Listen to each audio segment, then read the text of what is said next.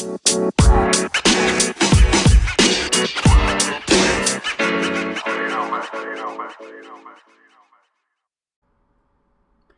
morning, afternoon, or evening, wherever you are in the world. Welcome to DBN News, the daily news that even plants crave, and Anchor's #1 gaming news podcast.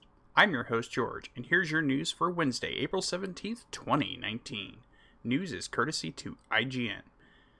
We've got more PS5 info for you today, and in case you didn't catch it yesterday, Anthony did a great job covering the specs for the PS5, and needless to say, they're quite impressive. I'm not going to go into it here since we just covered it yesterday, so if you want to know a little bit more in detail about it, go check out yesterday's news episode. It's the very first story, quick catch up for you.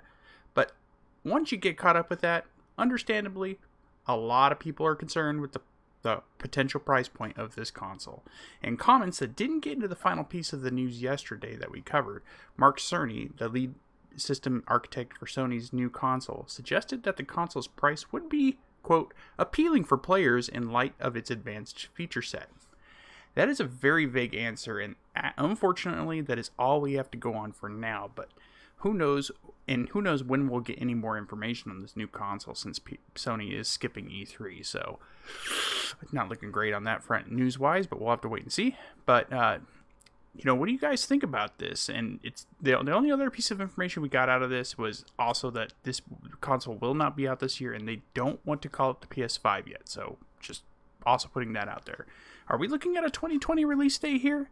I'm betting on that, and I'm also betting that this machine is probably going to be around $600. Just judging by the specs of it all, it's going to be a pretty penny. But I think if they go any more than 600. Heck, even if they breach 500, they might be shooting themselves in their foot. We'll have to wait and see what the potential details of this and when they come about. But yeah, just wanted to tag that onto Anthony's story from yesterday. So, and with that being said, we're going to take a quick, short ad break to support the show. Thanks. Welcome back. Thanks for listening to that ad and supporting the show. In a recent company earnings call, Netflix announced its plans for upcoming shows to release this year, including The Witcher series starring Henry Cavill as Geralt. According to the call, The Witcher will debut in late 2019. With The Witcher having such a huge following from the video games as well as the books that started it all, Netflix has a lot on the line with this show and project, and it will be very interesting to see how everyone's reaction and take on their story will be.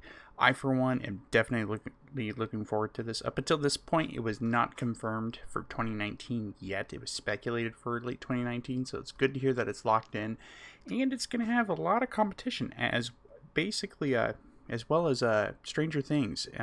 The new season of Stranger Things will be released around the same time. So Netflix definitely going to be bringing their A game, and the new Disney streaming service will be starting around then too. So there is going to be plenty of competition, and hopefully that just means we all get better content.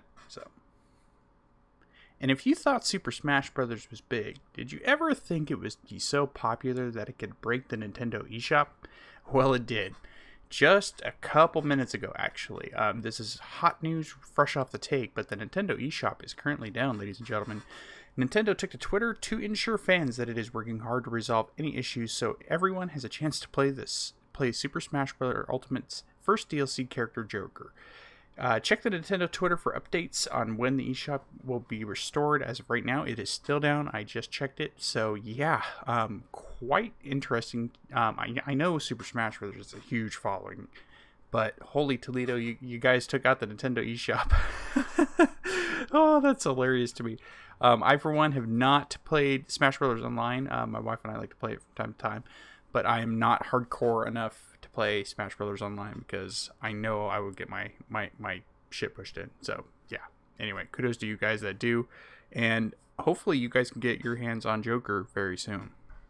And that's the news for today, guys. Let us know what you think about any of the stories we talked about by sending us a message on Anchor, the free app we use to record our show, and you may get featured on our next episode of Dad's Beards Nerds Prime.